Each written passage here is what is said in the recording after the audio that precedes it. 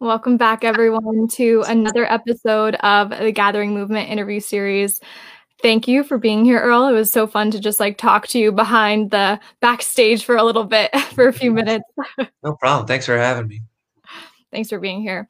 As I was sharing with you before, really this mission is one of empowerment, one of hope, one of inspiration. And I'd love for you to share a little bit about your kind of origin story to how you became the person that you are today. Sure. Well, first of all, thank you so much for having me. Uh, I've been doing a lot of these podcasts since COVID started, and I really enjoy doing them. Well, my name is Earl Granville. I'm born and raised in Scranton, just outside of Scranton, Pennsylvania. So if you guys watch The Office, that's where I'm from, and I love that show, by the way. Um, what I do now, I tell you what, I'm a student at the University of Scranton for Counseling and Human Services. I'm a team member for organizations such as Operation Enduring Warrior, the Oscar Mike Foundation, and Warrior Strong. And all these organizations, in their own special way, they help veterans and some law enforcement stay active after their injuries and they were hurt in the line of duty. And I play sled hockey for an all-wounded veteran team called the USA Warriors. Our home base is in Washington, D.C. And I suck at hockey, guys. I'm like the worst sled hockey player. I just get out there and have fun, man. But let me back up a little bit. I'll tell you what kind of got me here today and how I live this life now. My senior year of high school, I graduated from Carbondale Area High School, just like I said, outside of Scranton. And my twin brother, Joe, was talking about joining the military. And Joe thought about, what I thought of joining. And I was like, that's not for me, man. That's not my cup of tea. I don't see myself being a soldier or Marine or anything like that. I mean, growing up going to punk shows and playing guitar just a little bit, and like that kind of seemed my realm. Oh, F the government. I'm not, doing that. Well, the incentive got me, make me join the military, literally, flat out. People could take it any way they want, was a free education. Now, I don't have any scholarships lined up. I know I wanted to further my other education after high school, but I kind of thought, I'm not going to pay for this. How am I going to pay for it? It looked like the military was able to. So I was like, oh, okay. I'll do my minimal contract. Basically, my mindset is, what can the military do for me? You know, and maybe it was just a 17-year-old attitude I had at the time. Joe and I graduated high school, had a nice summer. We landed in Fort Benning, Georgia for boot camp. September 1st, 2001. You guys all know what happened 11 days later. So here we are in Fort Benning, Georgia, becoming infantrymen, and the towers got hit. And I realized this wasn't about the college money after that. Yeah. But I still had that punk attitude. I feel like I looked at Joe, I was like, dude, I didn't sign up for this. Like, this is not what I wanted to do, go to war or anything like that. And I remember Joe just being hardcore. That first day, and when we finally actually went down range to, deal with drill sergeant and stuff like that, we're getting smoked and he's on the other side of the room. And I just looked at my brother and I was like, dude, I don't want to do this anymore. What'd you get me into, kind of? Sign up for this. Yeah, exactly. And I mean, like I said, I think it was just my attitude at the time. Well, we graduated basic training, became infantrymen, and after 3 weeks of being home because we're National Guard, I was looking at, going to college, but we got orders for Bosnia. And you guys unfamiliar with the Bosnian conflict, in the early 90s, there was I don't want to say a civil war, but there's somewhat of a genocide going on. I won't go too deep into it, but if you want to learn more about the Bosnian conflict from 92 to 95, read the book Love Thy Neighbor by Peter Maas to really understand what these people were going through. And it's interesting because, I mean, I was alive during that. Like I said, I was a kid. I was just about to be a teenager, and I had no idea any of that was going on in Eastern Europe at the time. So it just kind of, here we are. I'm an adult now going over there. And the time we were stepping foot over there, my unit, I mean, the fighting was pretty much done. NATO forces were over there just to make sure the fighting stopped or didn't pick back up. So there's no real threat to us. Very easy deployment. It was, my first time leaving the country. Beautiful land over there in Bosnia. Um, it was pretty neat, and got something out of it as a 19-year-old kid. Came home from that and decided to, enroll into Lackawanna College and getting that education. The whole reason I joined the military in the first place. And I got 2 semesters in, and we got a warning order for Iraq. But Iraq was a volunteer deployment for anybody who was in Bosnia. It's just the way how the National Guard worked. Like, you had to be home so many times before they could tell you to go again. But you could volunteer for it. So Joe raised his hand, and I was like, man, you really want to go, man? Like, so I sat on it for a little bit, and I'm like, maybe I should just go too if he's going. And I got to tell you, that was, Bridget, the best decision I ever made. Going to Bosnia was one thing, but when I went to Iraq, I became an NCO. So, I became a sergeant, and I saw the big picture, put in some dangerous situations over there. And I realized this isn't about me wearing this uniform. It's about us. Whether the political reason we should be in Iraq or not, that didn't matter. At that time, what mattered was the people from the left and right of me and myself trying to get home, just having a mission to do. And that's what was important at that time. So I saw the big picture of being a part of something bigger than myself. Mm. So I loved it so much. I loved being a soldier. That deployment just changed my whole mindset of being in the military. I re-upped my contract while I was over there, and so did Joe. And when we came home from Iraq in June of 2006, I enrolled right back into school. And I got 2 more semesters at Lackawanna College, got my associate's degree. And I was looking at furthering my education some more when we got a warning order for Afghanistan. Same ballpark, volunteer mission. I raised my hand right away. Like, oh, yeah, man. I mean, this seems like a good time. Like, I just graduated, so let's move forward. Joe, on the other hand, stayed back. Joe was he was now married, and him and his wife were trying to start a family. But he's like, well, I just can't volunteer for stuff anymore, man. So I think you should stay back with me, and we'll deploy again to Iraq in a year with a different brigade, which was on our schedule in the 109th Infantry, the unit we were in. This deployment I was going with a whole different battalion, the 103rd Armored. But I told him, like, dude, sorry, cut this cord. Off I went. Even though he didn't want me to go. Well, on this deployment, it was 2008, beginning of 2008 when we got there, and we were part of what's called reconstruction teams in Afghanistan. So each province in Afghanistan had a reconstruction team to help rebuild parts of Afghanistan that maybe the Taliban was building, or they just are completely behind. It's not westernized like we are over here. So we're like renovating hospitals, building wells for villages so they didn't have to travel far just to get clean drinking water, recreational centers for kids. It was pretty neat, like more of a humanitarian side of things.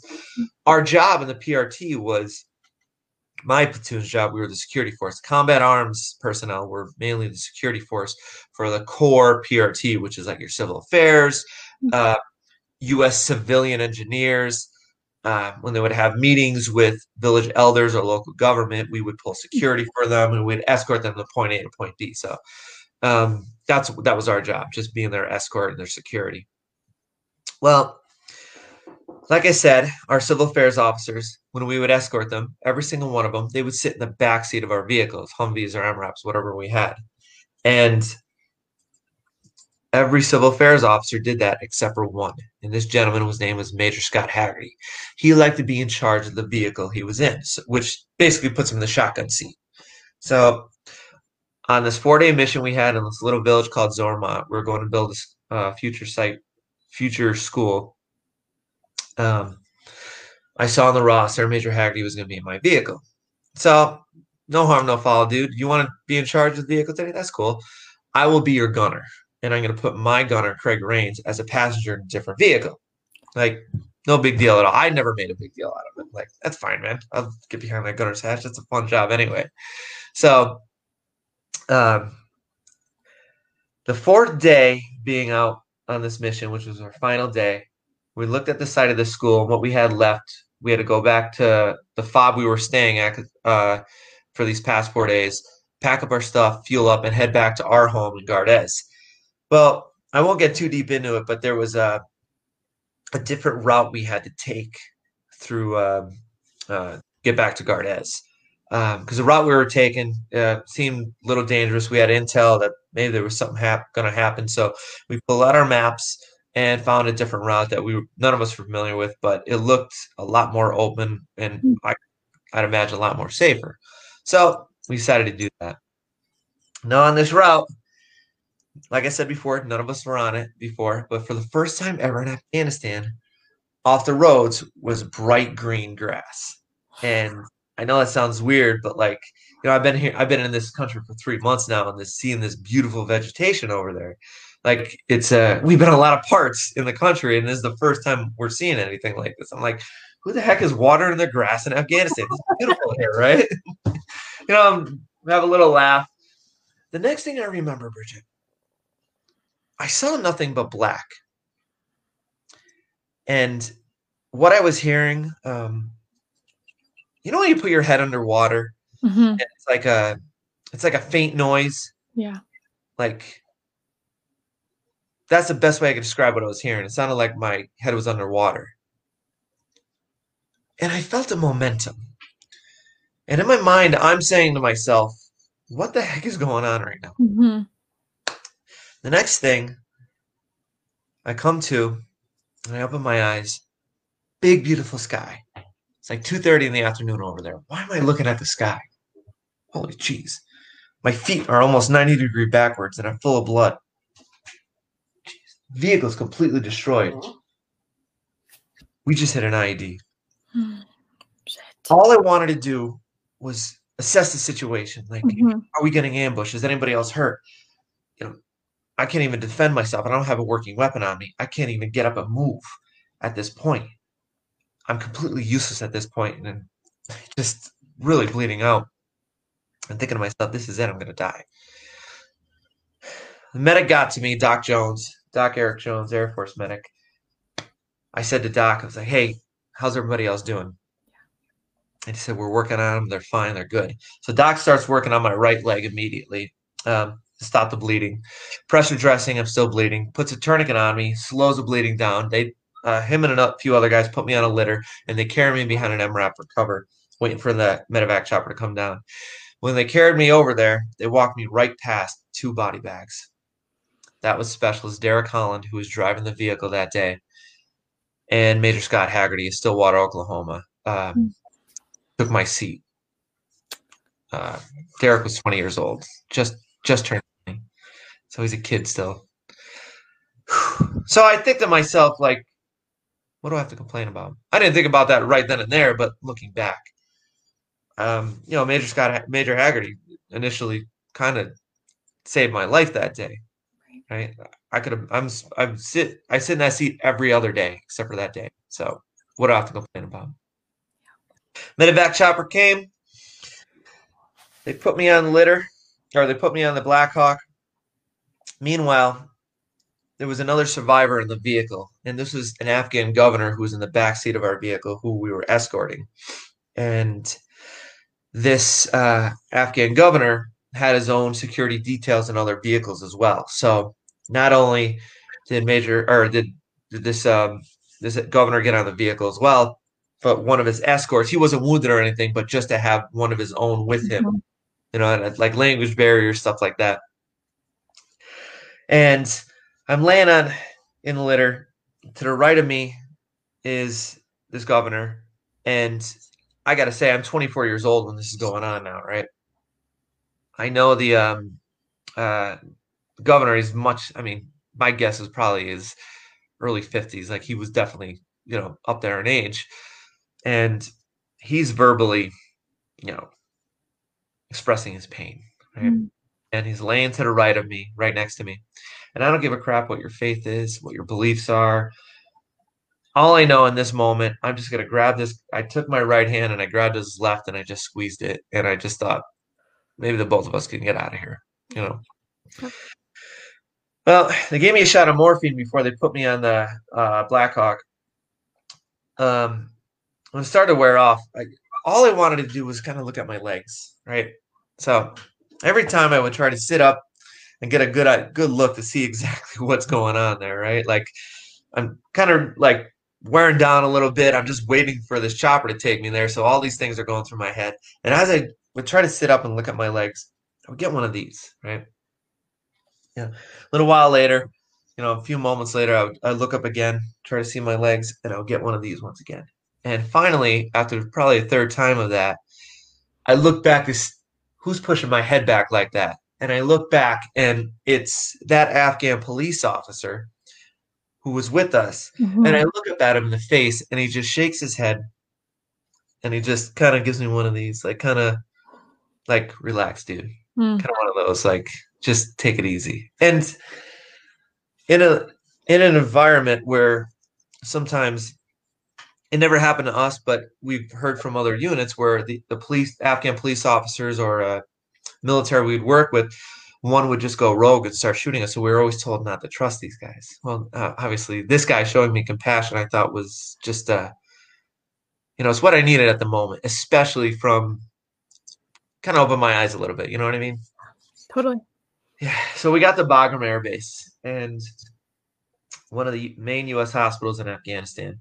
Doctor said to me after they brought me in the hospital, did some X-rays. We're gonna have to do surgery on your right hip immediately. And I was like, Doc, you do what you gotta do, right? So right before they brought me in for surgery, once again, that Afghan police officer walked into my room. He starts talking to me, and he does this. And as he's talking to me, I don't understand a word he's saying. Mhm. We all know body language, right? Yeah.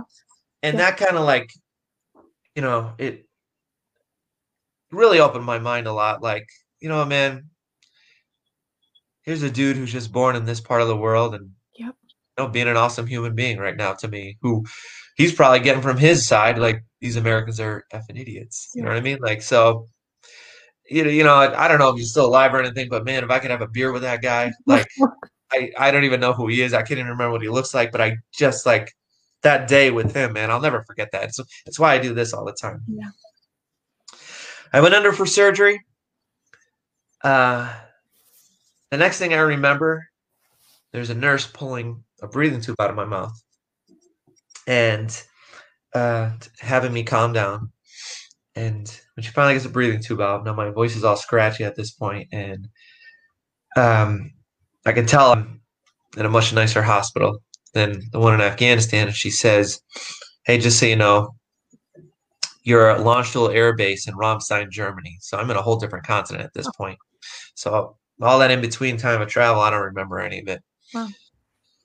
And uh, later on that day, a doctor came in and says, "We think your right leg we're going to salvage. We're going to keep your right leg. It's pretty beat up, a lot of hardware in there. I still had some more surgeries to go, but your left leg we're going to have to remove at the knee." Mhm.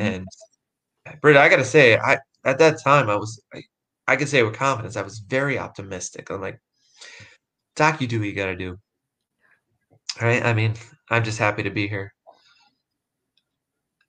As we move forward, a few more surgeries, and I finally got the green light to go back to the States. Mm. My home was going to be Walter Reed Army Medical Center, one of the main U.S. military hospitals in Washington, D.C. And I was in ICU. They put me in ICU as soon as I got there. More surgeries, more x-rays. But that third day of being there, my family finally got the green light to come down. All right. So one by one, they would come into ICU.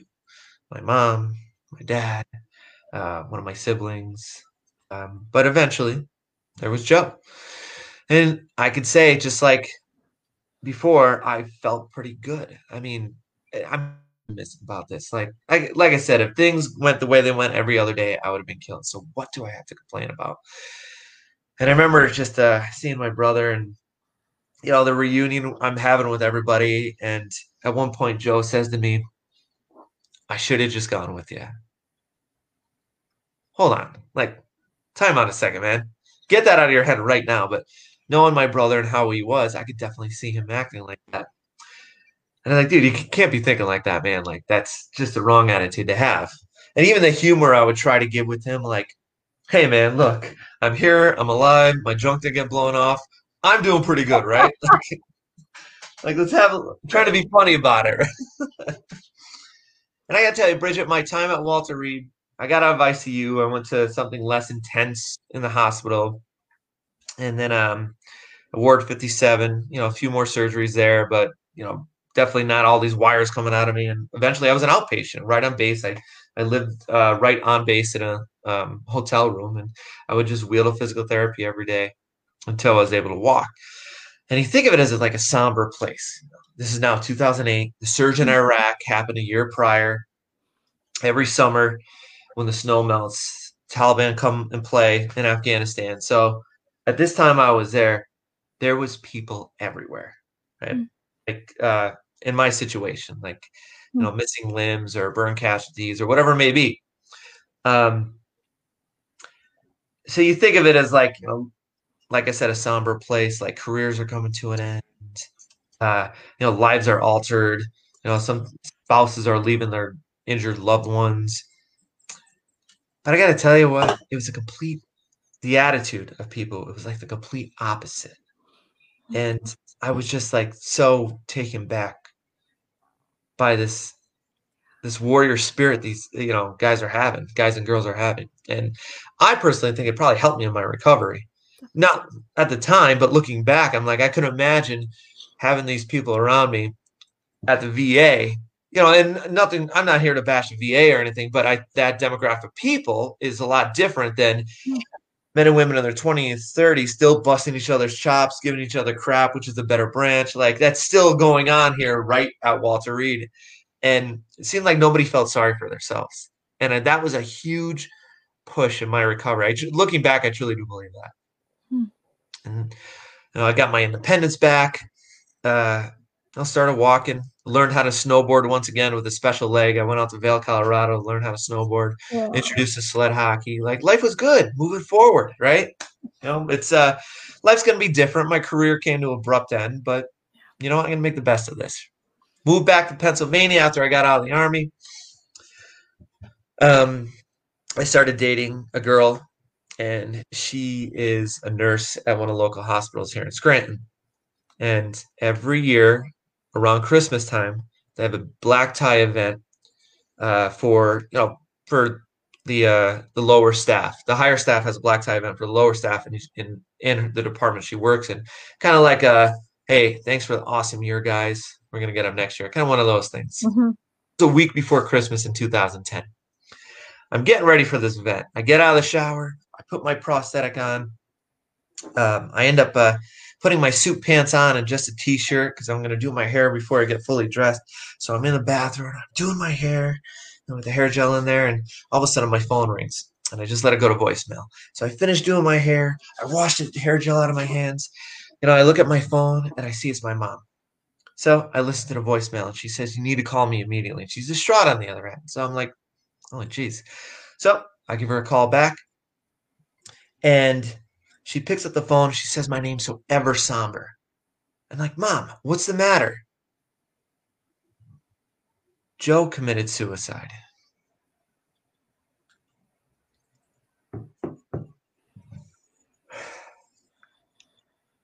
Worst day of my life, man.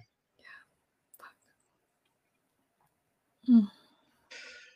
How could I get this second chance at life and have my own twin brother take his away? I was crushed. Mm-hmm.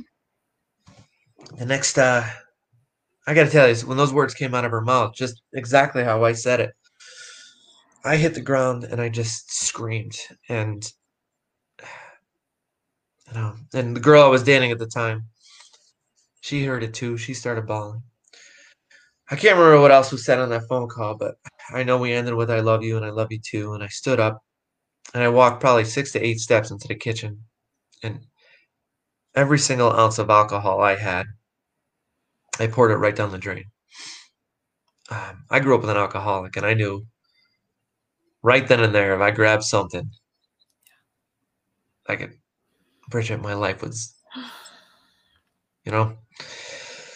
Very next thing I did, I went right into my laptop and I deleted my Facebook, and I just didn't want to deal with the storm that was going to happen after Mhm. that. But it didn't take long till an hour later, my phone was just going off the hook, left and right, left and right. Um, some people showed up at my house, and uh, man, it was just so surreal. The next day, I had to go to Joe's house, and there's his wife, there's his three kids. Joe, at this point, was active duty in the National Guard. He was a training NCO for the 109th Infantry. Before he was a training NCO, he was a corrections officer at a state prison here in northeastern Pennsylvania, SCI Waymart. So at his house, some of his CO buddies are there. Some of our Army buddies are there. Some of my family is there. Some of my friends from our friends from high school. The house is just packed with people, and you can imagine the energy going on. Like, Yep. you know, well, I just like, all right, what do we do now? What goes on now? What's our next step? Okay, so today is Sunday, December 19th. The next day, somebody's going to be at the Armory where Joe works. Oh, it'll be open? Okay, great. All right. I looked at my buddy Dave and my cousin Paul, and I said, guys, come to the Armory with me. We'll go talk to Sergeant Peterson and start the logistics of this. Next day, they drove me up to the Armory. There was Sergeant Peterson, our readiness NCO of the unit. And he came over, gave me a big hug, get his condolences. And on the other side of the room, there was a desk. There was Joe's desk. Grabbed a box. I started putting stuff in the box. All right, Sergeant Peterson. So what happens now? Paperwork have to be signed. Like the military is going to pay for Joe's funeral. Okay, perfect, excellent. All right, let's start that right now. I need you go talk to supply. It's going to be an open casket. I want Joe in his dress blues. I want to make sure his uniform's up to date with all his awards. Knock that out for me. Hey, why don't you go to St. Rosalima Church? My brother was Catholic, so we're going to talk to the church about having the funeral services there. And I need you to go to Priest Funeral Home in Carbondale. Go with Stephanie, go pick out a casket. And all I started doing, Reggie, I just started delegating all these little tasks. Just keep myself going. It's like, here I am, like these jobs need to get done. So let's knock them all out. Not even processing what the hell I'm preparing myself for. Does that make sense? Yep. I hear you fully. And the day came, I shaved my beard, just squeezing my dress blues that are hanging on the wall there. Went up to Joe's casket, give him the final salute. That's that. Now what? Yep. You ever hear idle hands is the devil, Bridget? Mm-mm. Idle hands is the devil, like when you just when you don't have anything to do, you find yourself trouble. Yes. Exactly what I did. And my mentality went right back somewhat to when I first joined the Army, making it all about me, feeling sorry for myself, playing the victim, thinking the world owes me everything. Let me ask you, where does playing a victim get you? Literally nowhere. Exactly. Yep. I just started to self-destruct. Yep. Yeah. Dysfunctional veteran, one of those t-shirts I wore, and like, you know what I did for my country. In reality, nobody owes me shit. Mm-hmm. Part of my language. You're good. Because it's the truth. Nobody owes us anything. No matter what happens in our lives, nobody owes us anything. Yeah. And I just started to go downhill. So moving forward, I became very close with Joe's widow, Steph. I mean, she was always a good friend of mine, Stephanie. She's my sister-in-law, but we just had that ball busting like brother and sister would, and so her and I became very closer after that, just more of a friendship. Because she was struggling too. I mean, she would apologize to me, and I said, Steph, Joe's my brother. I knew him my whole life, but you have 3 kids with them. I can't even imagine that. Those kids are without a father right now. So you could tell the bond her and I had, and she told me at one point, Joe was so proud of you, like things you've accomplished after I lost my leg. And Joe and I didn't have that relationship. I don't think siblings do where they compliment each other. You know what I mean? Like, so I would never hear stuff like that from Joe. Like when I went out to Vail, Colorado snowboarding, um, I made the front page of the Vail Daily paper out there. And it's just, me on a bunny slope snowboarding, and you can see my prosthetic on my pants, right? So, those machines where you put a quarter in, you open it, and you take the paper. Hmm. Well, I put a quarter in, I opened it, and I took every damn paper because it's probably on that damn cover, and I'm taking these home. And I took them home. I give them to my friends and stuff. Oh, look at that! I made the front page. So Joe would show his buddies all that. Ah, look at Earl, and I never knew this stuff, and like the pride he was taking in my accomplishments. So I kind of like, God damn, if he was proud of me then, he'd be proud of me now. Like, I can't act like this anymore. So I didn't happen overnight, but I turned myself around and I just started challenging myself more and more physically. Like, I just I started off small. I just ruck marched. Anybody out there who's in the military, you know what ruck marching is. But basically, what ruck marching is, I mean, from a recreational standpoint, you put weight in a backpack, you wear it, and you just walk. You get your miles in, right? And I would do that for recreation, just to get out there and get some exercise. And eventually, I got a running blade, and I started running, and got highly involved in CrossFit at CrossFit Scranton, right downtown. And it just started snowballing. I started challenging myself more and more. I'm going to do this for Joe. I'm going to do this for Joe. I would just say that to myself. And it led to, it wasn't even about Joe anymore. It's just a passion for physical fitness. Okay. So like, it just kind of opened my eyes a lot. Like, you know, and eventually somebody asked me to run a Spartan race.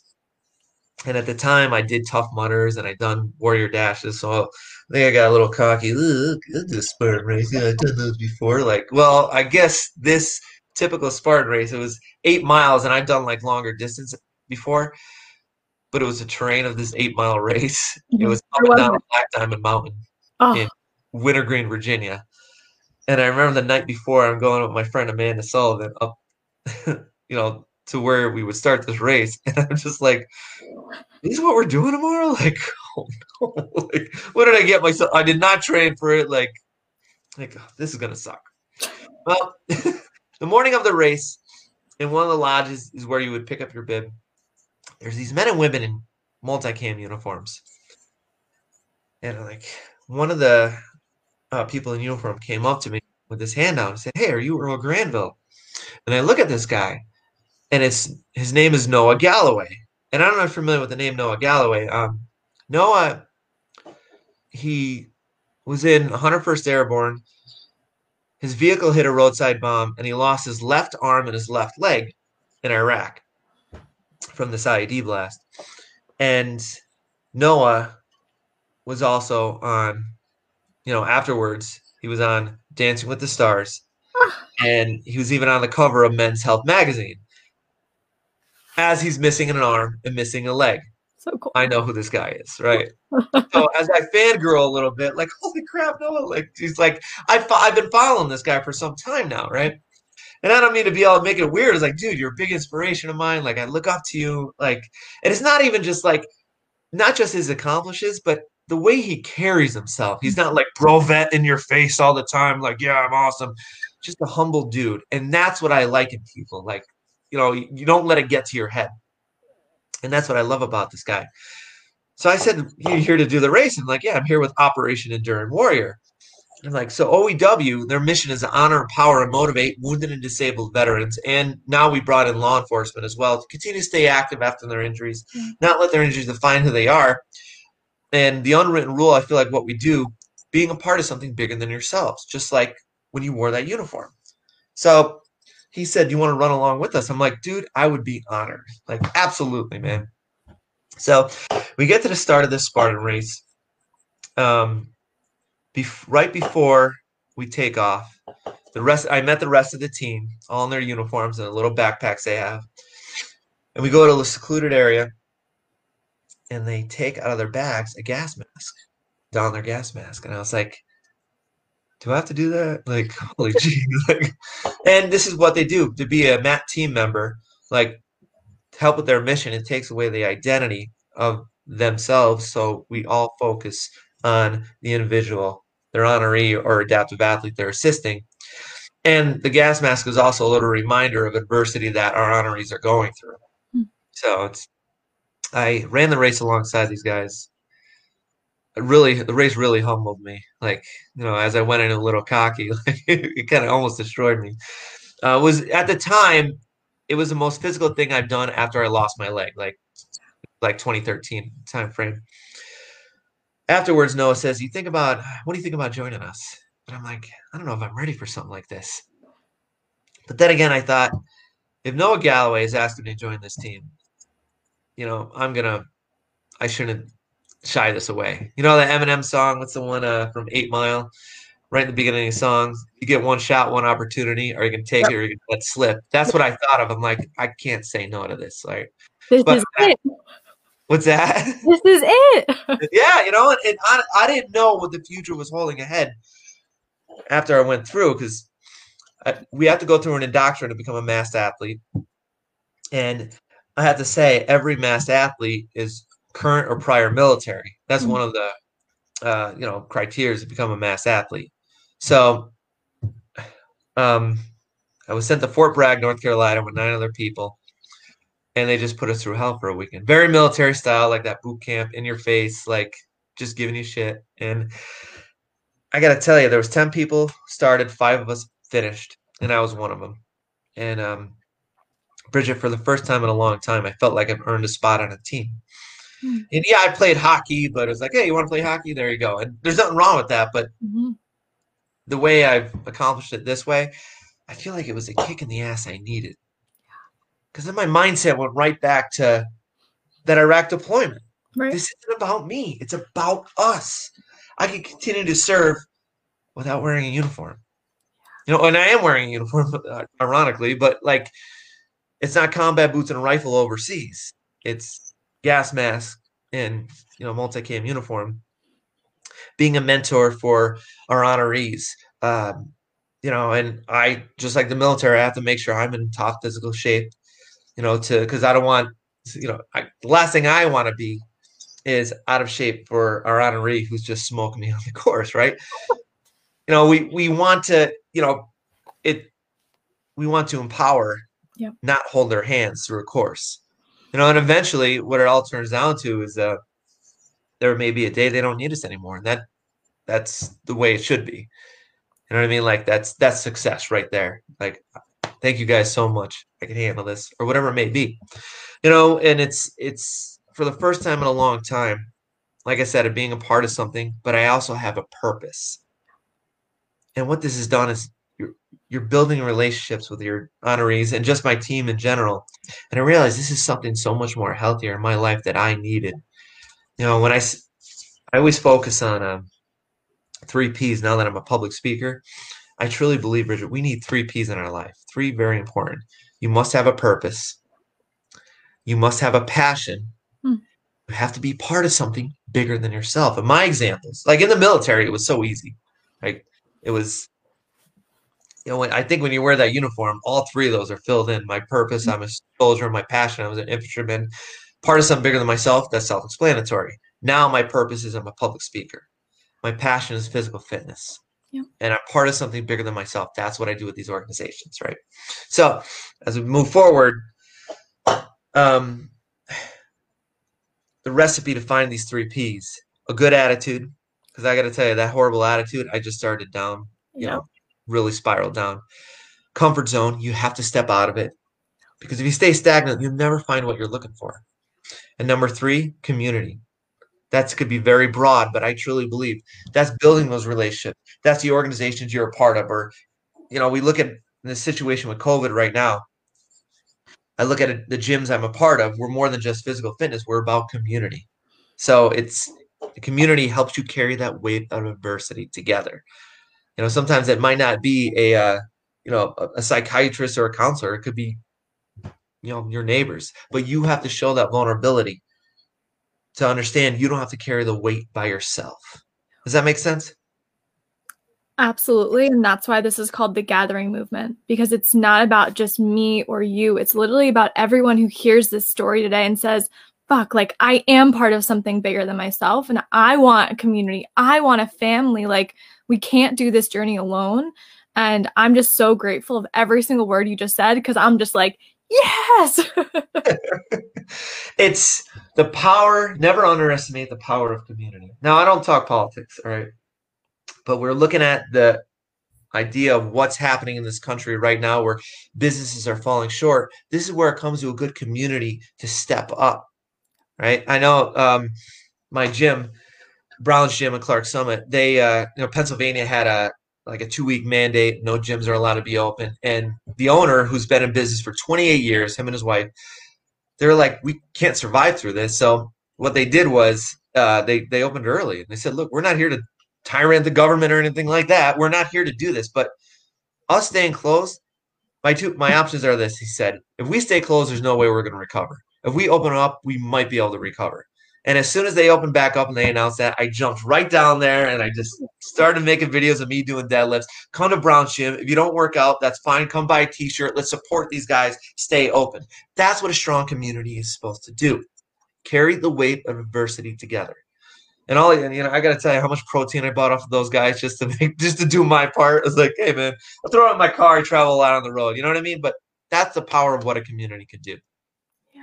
Never carry the weight of adversity by yourself. Inside of us, we all have those bad days. They're going to hold us down. Most of us, we're resilient. We can figure it out. I think all of us are deep down inside. But sometimes the weight could get so heavy and we don't take care of it, that weight's going to hold us down and we're going to be miserable. And that's where, if you don't get it worked on, if you don't get it fixed, if you don't try to step out of that comfort zone to find the path you're looking for happiness, it's going to hold you down. And no one wants to live a life like that. And I have an example right here to show you what I mean by that.